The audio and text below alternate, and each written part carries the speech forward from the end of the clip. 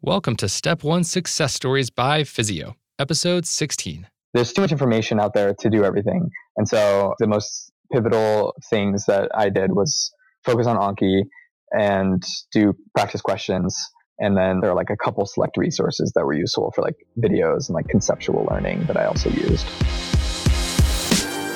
You're listening to Step 1 Success Stories by Physio, the playbook of those who dominated the USMLE. If you want to learn how to excel on Step 1 and get into the residency of your choice, then you're in the right place. Stay tuned and join the thousands of others who have mastered Step 1 concepts using physio.com. Hey everyone, welcome to today's episode. Today we interview Ian Christensen, who is a fourth-year medical student at the University of Utah. And to help me with this interview, I'm here with my co-host, Rhett Thompson. How's it going? It's going so good. So right now I'm in the middle of this little project. I'm not used to doing these projects. I'm building a comic book shelf for my comic books. I have a shelf now on which all my comic books go. But after I went to Comic-Con, as I mentioned on a previous episode, I came back with an extra resurgence of comic book / nerd excitement. And so I felt like I needed to put my comic books in like a cooler shelf with doors. So me and my wife went and found through garage sales and picked one up for like $10. And then did this little Home Depot project, trying to like prime it and paint it. And it's exciting. It's also ridiculous how excited I am about it and that it's interesting enough to me that I wanted to share with everybody. But yeah, it's cool. It's kind of nice. My wife's teaching me a lot about woodworking. She's really good with that kind of stuff and painting and give me lots of critiques. I'm clearly out of my element. Like if you watched us, she's like telling me what the tools do and I just look very not the part. It's super funny, but it's fun. She's smart. I can totally imagine that. Jade just teaching you like all the tool names and how to use them and painting and stuff, all the manly stuff that you should know. And she's like teaching you that. Yep. I just do not know. Oh, wow. You're taking the nerd level like up a notch, man. That's pretty cool. Yep. You got to own it at some point. Well, cool. Let's introduce our guest for today. His name is Ian Christensen. He is 27 years old. He's a fourth-year medical student at the University of Utah, and he's interested in going into ophthalmology. He scored very well on Step 1. He got a 263, and in this episode, he breaks that down for us and talks about a few interesting things. I think the most interesting thing is just his emphasis on practice questions. At one point in the interview, he mentioned that he did about 8,000 practice questions, which is pretty cool. And he talks about other resources like past tests that none of the other people that we've interviewed so far have really discussed. So let's bring him on the show. All right, Ian, welcome to the show, man. We're super excited to have you on. How are you doing today? Good. Thanks. Happy to be here. Absolutely. So let's start from the beginning. How about you tell us and our audience a little bit about you and what got you interested in medicine? Well, I am originally from Provo, Utah. My parents are both from there, and I was born there, but after 6 weeks, I moved to Beijing, China. My dad works for the Foreign Service, so I grew up mostly overseas. So we moved from Beijing to Virginia, and then we were in Hong Kong, South Africa, and then back to Beijing for most of middle and high school. Graduated from the International School of Beijing in 2009, and then I went off to college at BYU. So back to my roots in Provo. I studied Chinese there, served mission, and then applied to medical school. So in terms of what got me interested, I think my dad actually went to dental school before he became a diplomat, and he found it so boring that he switched careers. And he did the Air Force, so he did 4 years of being a military dentist after dental school. And yeah, he just found it so boring that he left the career. So I was just basically following in his footsteps, doing a health field. And then after residency, I'll probably join the Foreign Service. Just kidding. I hope no residency program directors listen to this. I think what got me interested is I just liked my science classes and wanted to do a career that I could do well in. And also I like the technical aspects of medicine and all the science, and also the way it combines sort of that and like a humanistic approach and being able to serve and be a positive influence in the world, I guess. I don't know. It sounds kind of cheesy, but there you go. I think a lot of people can resonate with that and probably share similar feelings. A lot of people that go into medicine. So I think you fit in quite well with the medical community there with those thoughts. It sounds like your upbringing was pretty unique, pretty interesting, kind of all around the world. That sounds pretty cool, living in China and just everywhere with your dad and being a diplomat and whatnot. Yeah, I mean, I think it's definitely given me a different perspective on life and that kind of stuff, I think is probably more similar to life in America than one might think, since I lived in an American suburb of Beijing, I think is a good way of putting it. Like we lived in this sort of international community and we got a lot of exposure to Chinese culture and all that kind of stuff. And I had friends from all over the world, but at the same time, it was like there were a lot of like American type experiences as well. It's kind of a weird mix of like familiar and foreign experiences, I'd say. But no, I liked it a lot. So went to undergrad at BYU, you said, and got interested from your science classes and ultimately got into medical school. Now you are at the University of Utah School of Medicine. Maybe take us back to the first week or first couple of days of medical school and tell us what that experience was like for you. I think starting out, coming from sort of like a more humanities background, I took all the science prereqs, but I was Chinese major at BYU. So I felt like I was maybe at a little bit of a disadvantage. Like I didn't even know what the word histology meant. And we were like, oh, like we have histology next. I'm like, I have no clue what that is. It's like looking at stuff under the microscope. I was like, why can't we just call it, something more intuitive? But anyway, I felt a little bit anxious about that probably. But, you kind of get into the swing of things. Like I think starting anything new, you're sort of trying to figure out what the expectations are and how much you should be studying. And I think I settled into a pretty good rhythm pretty quickly. And I stopped trying to like be super on top of things. I remember the first class, they sent out all this prep material and I was like poring over it, trying to figure out like, what are these channels and like what's happening with this membrane and this mechanism and stuff. And then I went to the class and it was Dr. Formosa, who is just kind of a goofball anyway. And I remember he spent like the whole time talking about how like, oh, people don't really know what they're talking about. And like, you should always take everything with a grain of salt. And like, it was like hardly anything about like what he'd actually like sent the prep material on. And I was like, okay, well, anyway, maybe I won't do that again. Oh, that's pretty funny. I totally can empathize and kind of resonate with you there. It's so funny. Like, there's just an absurd amount of information they send out as pre-work. It's like, go read 400 pages and answer all these questions and yada, yada, yada. And it's like, okay, there's no way. There's no way I'm going to get through that. Like, it's not sustainable. Or necessary. Or like relevant most of the time. It's like, there's no point in doing that. Yeah, just like a bunch of busy work. This is medical school. Go read a bunch of stuff for no reason. Yeah, exactly. So it sounds like you figured out a lot of that prep material was useless and found your own way that was more efficient and effective. What was that like? What did you end up doing? I very much believe in diminishing marginal returns when it comes to study time. So you can spend as much time as you want studying material because there's so much and you'll never finish. So I think it's important to set boundaries on your study time and make sure that you're not going overboard. I think I quickly learned that the most important information was contained in PowerPoints, and you go to lecture, and as long as you kind of got the main points and you could review the PowerPoints, and then I started using Anki, which is, I'm sure many of your listeners are familiar with, and that was pretty helpful as well. I think just kind of like paring it down, trying to get to like what's relevant and not stressing out about making sure you go over every single thing. Did you use any resources outside of course material? During my first year or just in general? Like your first semester? First semester, not so much.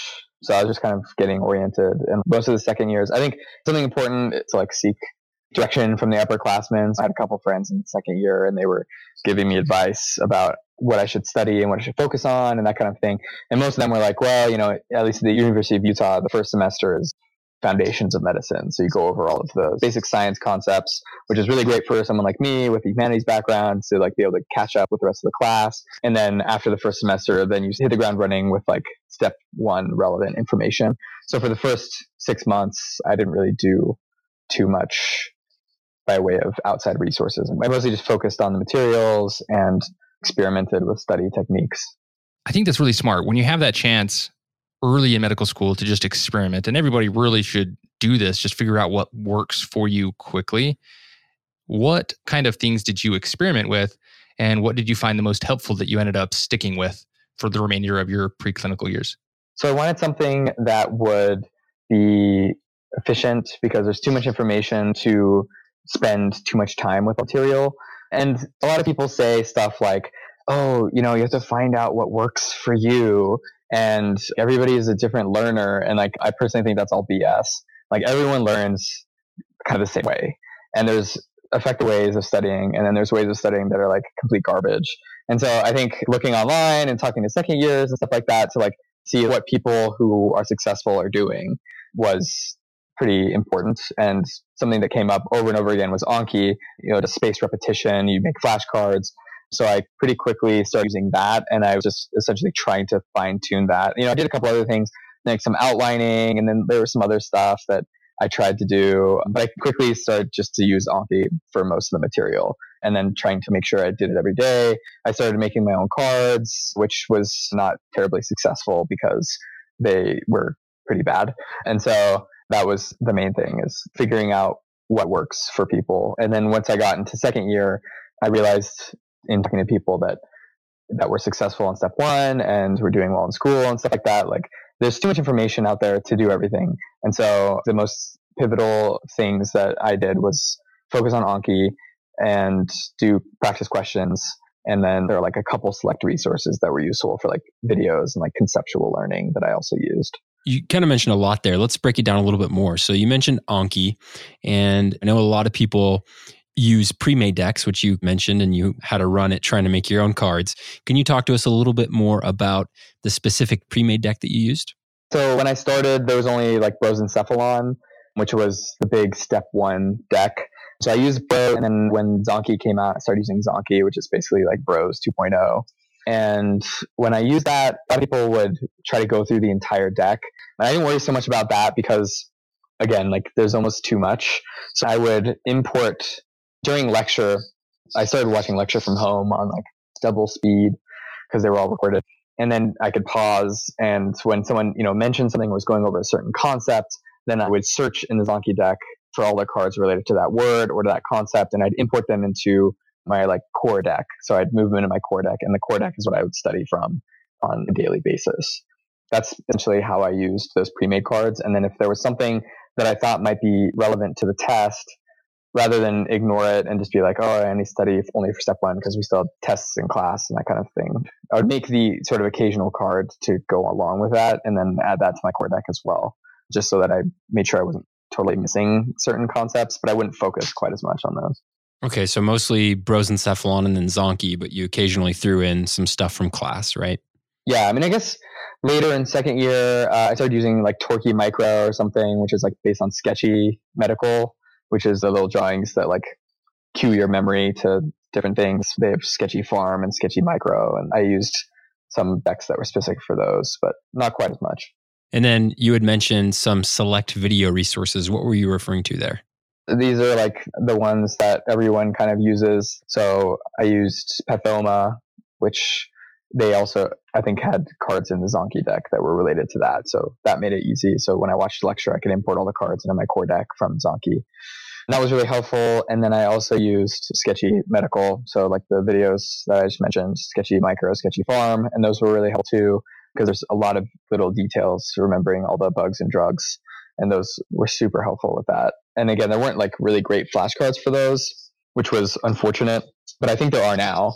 I've heard of a deck called like Salt and Pepper or something. And then I think Torquay Micros probably has like several updates that have made it better. And so those, I think, would be good adjuncts for those, just to make sure that with every resource that I interacted with, I made sure to like back it up into Anki so that I would continue to retain it. And of course, I used the physio videos, just put a plug in for you guys for your audience. But I used physio, especially when step one was getting a little bit closer, just to go over some physiology concepts that I felt a little bit weak on. I thought your videos on cardiac function and kind of thing were especially helpful. With the Anki decks, were you able to keep up with those every day, like with the review, and keep up with everything that you had learned or added to your active core deck? Yeah. I think for the second semester of my first year, I sort of wasn't that active on Anki. Like I did use it, but it was like kind of here and there, sort of sporadic. And then I did research during the summer after my first year. And then when second year rolled around, I really got into Anki. And from then on, I just kept up with all the cards that I had made. But you really have to do it every day or else you'll get overwhelmed. But I think even then, the most I had a day were like in the 200 or 300s generally. And if I missed a day, it could get kind of rough.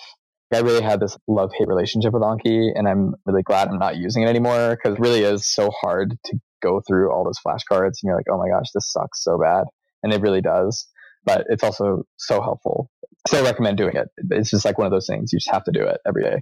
Yeah, I think most of the people that we've interviewed who've used Anki have said something similar. It's really about using it every day for the most part. That seems to be consistent with what we've heard for most people, at least. So you used Sketchy, you used the Brosencephalon and Zonky decks, and then you used some video resources that you had mentioned. Did you use any question banks throughout your second year? Yeah, I did. So I didn't do any in my first year. Second year, they had a free one that like they send an email out, so we all had access to it. Past test, that's what it was.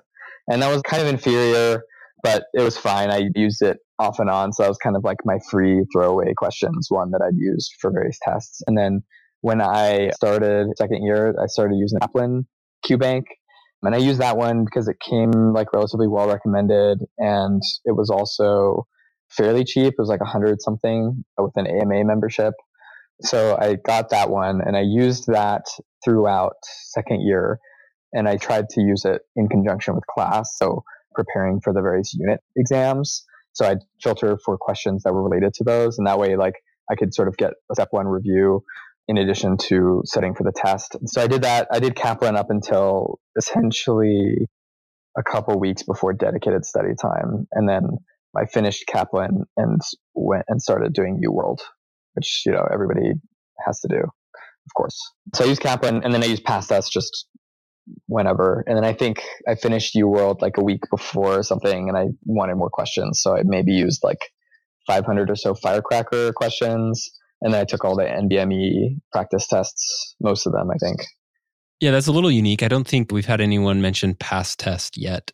And it seems like most people stick with USMLE RX or Kaplan during their second year. Those are the two most common we hear. And then obviously UWorld, once you get to like dedicated, some people do that before. But so it sounds like you did Past Test and Kaplan leading up to your dedicated period. Is that right?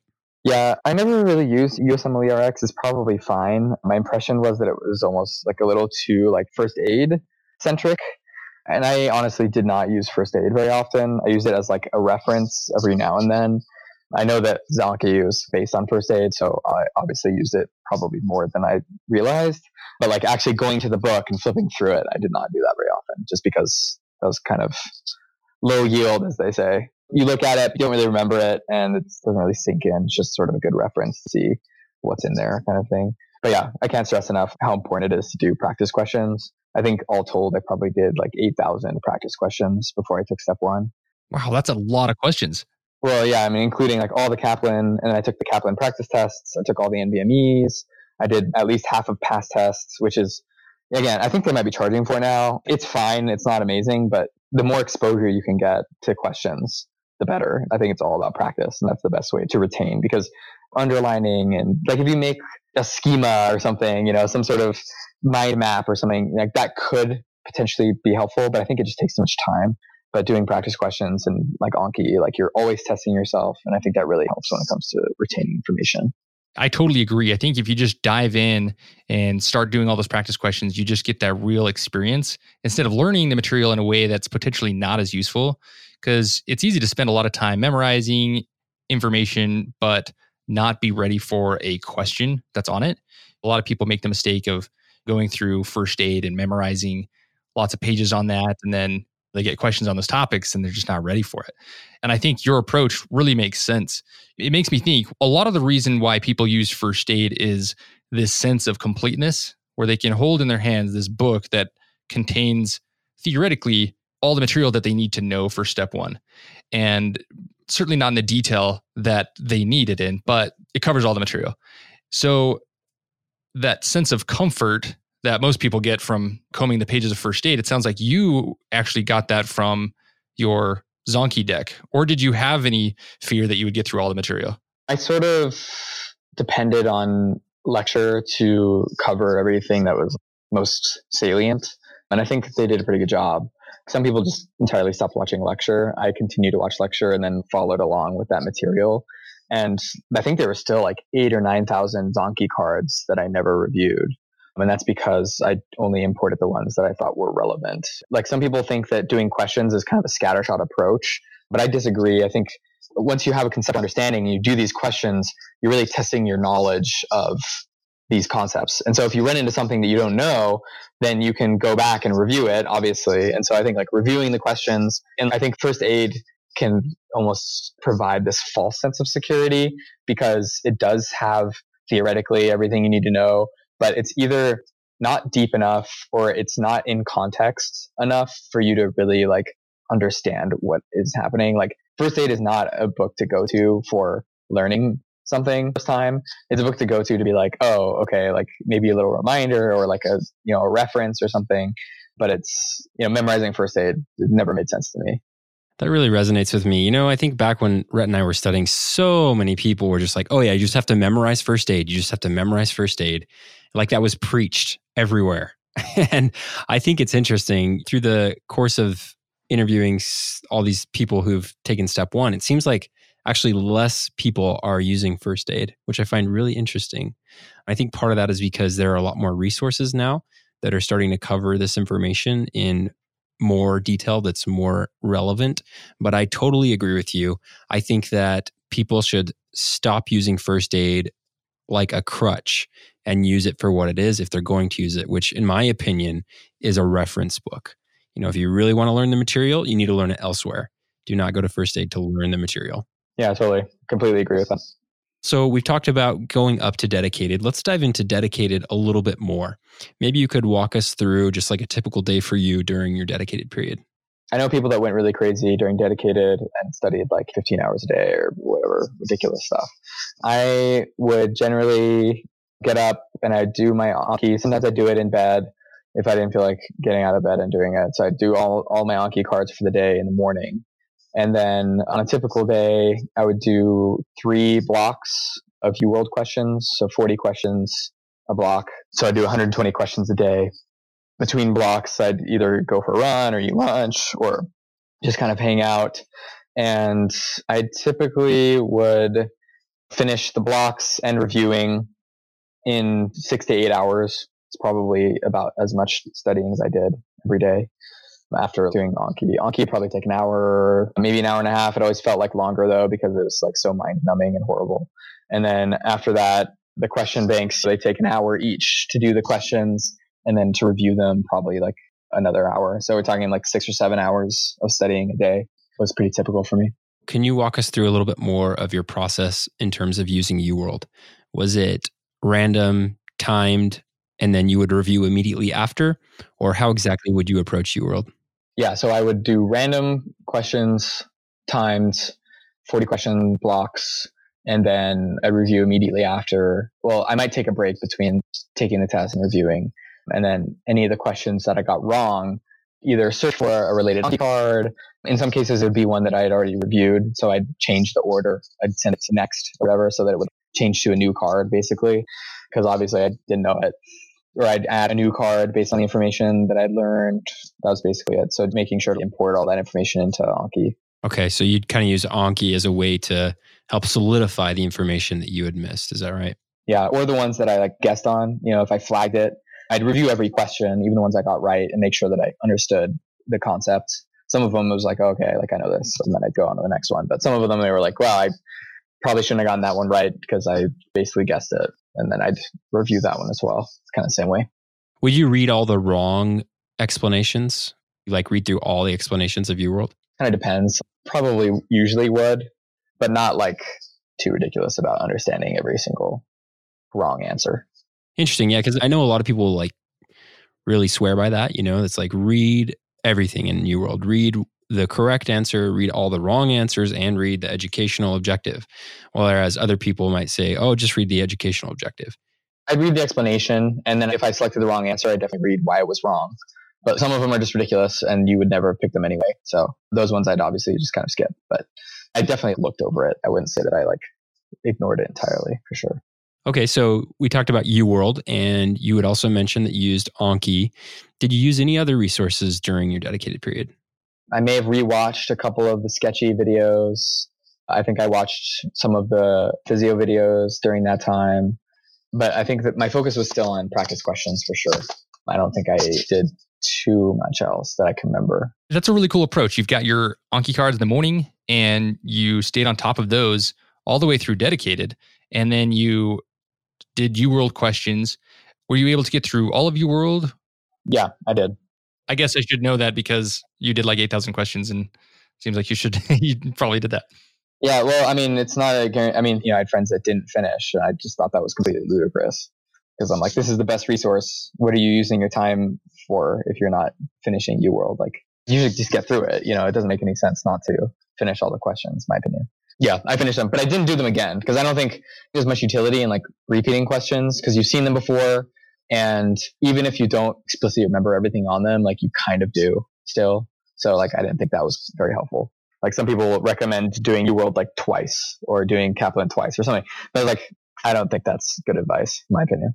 I totally understand what you're saying there. And we've heard mixed reviews on that idea because there's some people who are super successful that do it multiple times and they swear that like had a huge impact on their score. But who knows, maybe they would have done just as well if they didn't do it a second time.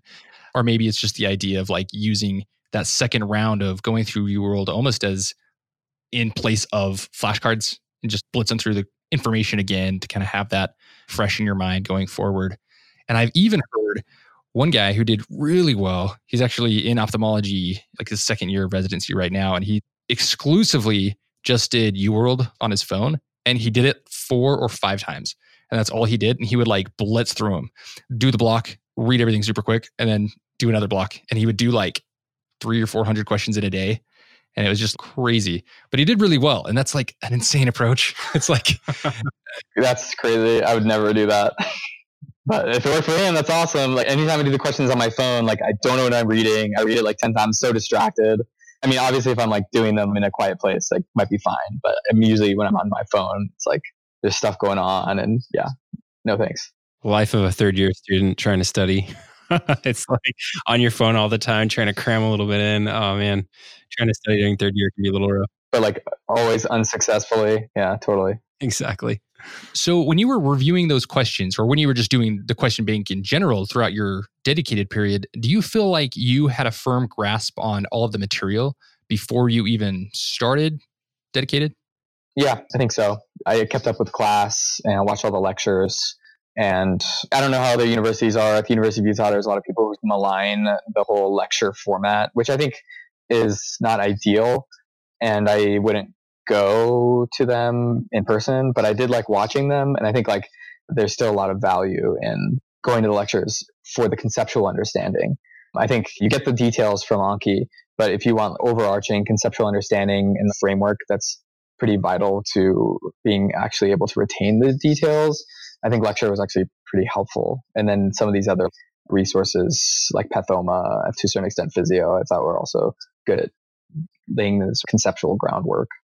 And then having done Anki through my second year, I think I felt fairly confident going into dedicated. Let's talk about MBMEs. Did you use those at all? Yeah, I think I used all of them except for maybe one. The only problem with MBMEs is the fact that they don't have explanations for the answers. And I think they might be doing that now or something.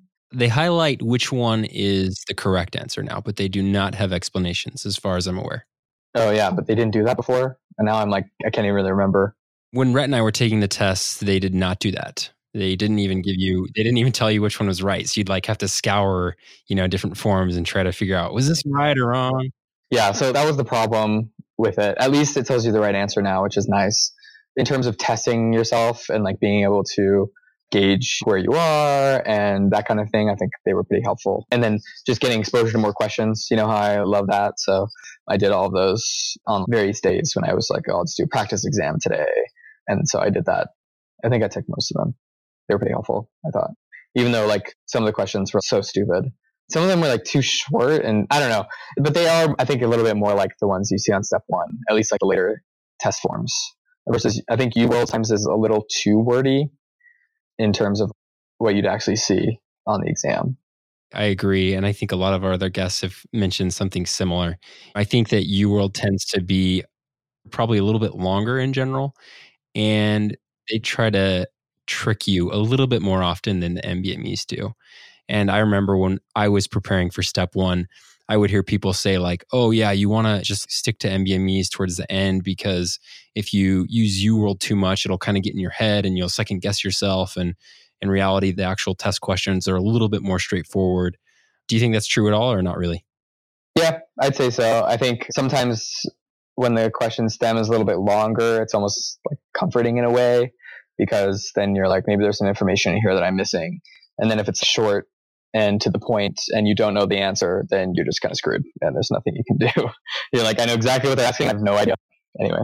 Okay, so in terms of NBMEs, there's a lot of people that will start taking them before their dedicated period to get like a preview, and then some people who will just take them only during their dedicated period. When did you start taking them? I tried to save them. So I took one because our school required it in, I think, March. So I took the test in May and I did okay.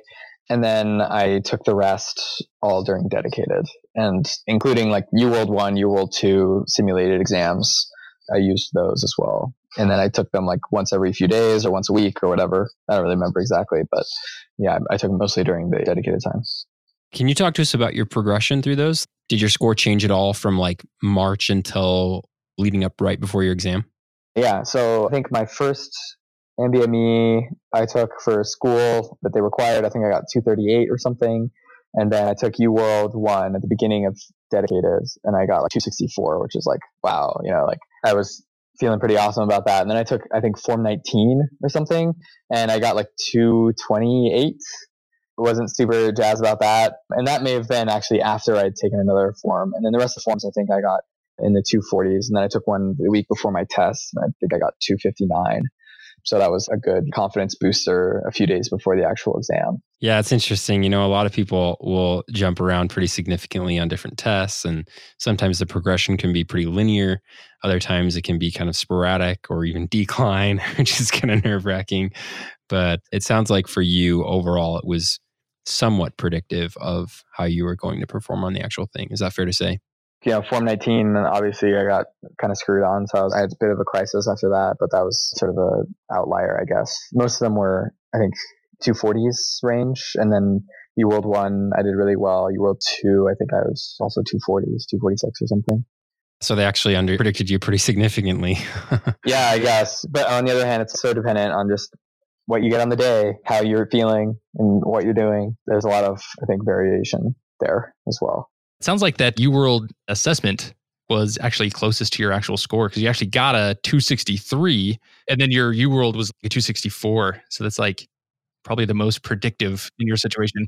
At the beginning of dedicated, before I'd even like done any like UWorld questions. So basically I should have just not studied, taken it right away. No, that was my highest score. So that was like, if I could get that, then I'd be like super dazzled. But my goal score was like 260. But that was sort of like that'd be nice kind of thing. But I'd be happy with anything in the 250s.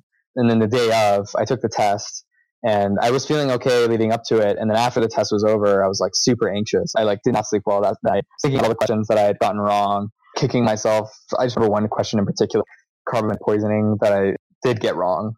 And I'd switched from the right answer to the wrong answer at the last second. I walked out for a break and I immediately realized I was kicking myself. Anyway, I just did not feel good after the test. I wasn't sure if I'd like bombed it, but I just did not think that I'd done well. So when I got my score back, I was actually quite surprised. Pleasantly surprised, I'm sure. That's an excellent score. I'm sure you're thrilled with that. Yeah, I mean, I was pretty shocked, but in a good way. That's awesome. Yeah, I totally understand what you're saying when you just think through in your mind. You're like, that question, that is not one. I got that one wrong. Suck. And then you start like counting them up. And it's crazy like how much you can remember from the actual exam. You're like, oh my gosh, that question. And it's just like this weird Twilight Zone just seared in your brain. Like, how do all these words just stick in your brain hours after it? I think that just speaks to the trauma that you go through and just you're like on high alert, like how people with like PTSD can like smell and taste everything that like happened, the horrible experience. But the other thing that's interesting to me is that you talk so similar to other people who just do stellar in that you walk out not feeling like you rocked it. Yet your score comes back and you obviously rocked it. It's just interesting to me that there's this discrepancy and it's consistent among all high achievers. I think that's so interesting. Like, what is that experience like? Because it seems like when you're doing question banks, especially kind of like those easier ones, I know you didn't do RX, you did past tests, but when you're doing those easier ones, you can kind of tell like, oh, slam dunk, I nailed that. And then you get the score back and you did. Like, it's usually consistent. But it's just interesting that when you actually get into like the real test or even UWorld, the way that you feel about the exam isn't necessarily reflective of the score that you get. Yeah, well, it depends on the Q bank. So that's part of the reason why I didn't use USMLE RX. I thought it was too easy. Kaplan is kind of weird. Like they'll test you on kind of weird stuff sometimes. And like, I think it was actually like pretty helpful, and you never really know how you're doing, which is a lot more like the test. And you're probably all just like so worked up after having studied for so long anyway, that like, even if you're like, I nailed it, and then you come back to it and you're like, oh, like, am I overconfident? Did I really nail it? Or am I just kidding myself? Even though it's like, you definitely know that you got it right, but you're like, are they tricking me? You know? Sounds like you did very well. So congratulations. Let's talk a little bit about what you've been doing since then. And then maybe if you could leave some parting words of advice for someone who is studying for Step 1. I have been attending medical school since then, and everything attendant to that. Finally finished third year, which is really nice to have behind me. Planning on applying to ophthalmology. So I did the ophthalmology sub-I in June, and I just finished a neuro-ophthalmology elective this month, which was pretty fun. So I'm moving on to the MICU next month. And for ophthalmology, for people who don't know, you don't really need to take Step 2 in a sort of time frame if you did well on Step 1. And so I'm taking Step 2 in September. So I'll just study through my time in the NICU next month. I'm at the VA, so it shouldn't be hopefully too intense. So I'll be studying there, and then hopefully I'll do well enough to pass that, and then just on to interviews and that kind of thing. So parting words of advice. So I think the main thing is do as many practice questions as you can. Do Anki every day. There's a lot of supplemental resources out there, so you have to choose wisely and not get bogged down. But use the ones that are helpful. In my opinion, I think Sketchy Medical, Pathoma, and for physiology, I think Physio is really helpful as well. I think the core of studying for Step 1 is practice questions and Anki. Awesome. Great advice. Well, thanks, Ian. We really appreciate your time and for coming on the show. No problem. Thanks for having me. Hey everyone, thanks for listening to today's episode. Be sure to go to our website at physio.com to check out our growing library of free Step 1 videos. You can also find our Physio group on Facebook to join our growing community of students preparing for Step 1. If you've been enjoying the episodes and have been getting value from the content, here are 3 easy ways that you can support us. 1. Press the subscribe button on the platform you're listening to this on. 2. Leave us a review. To do that, just go to physio.com/podcast. 3. Find your friends who are in medical school or interested in medical school and tell them about the podcast. Thanks for listening, and join us next time.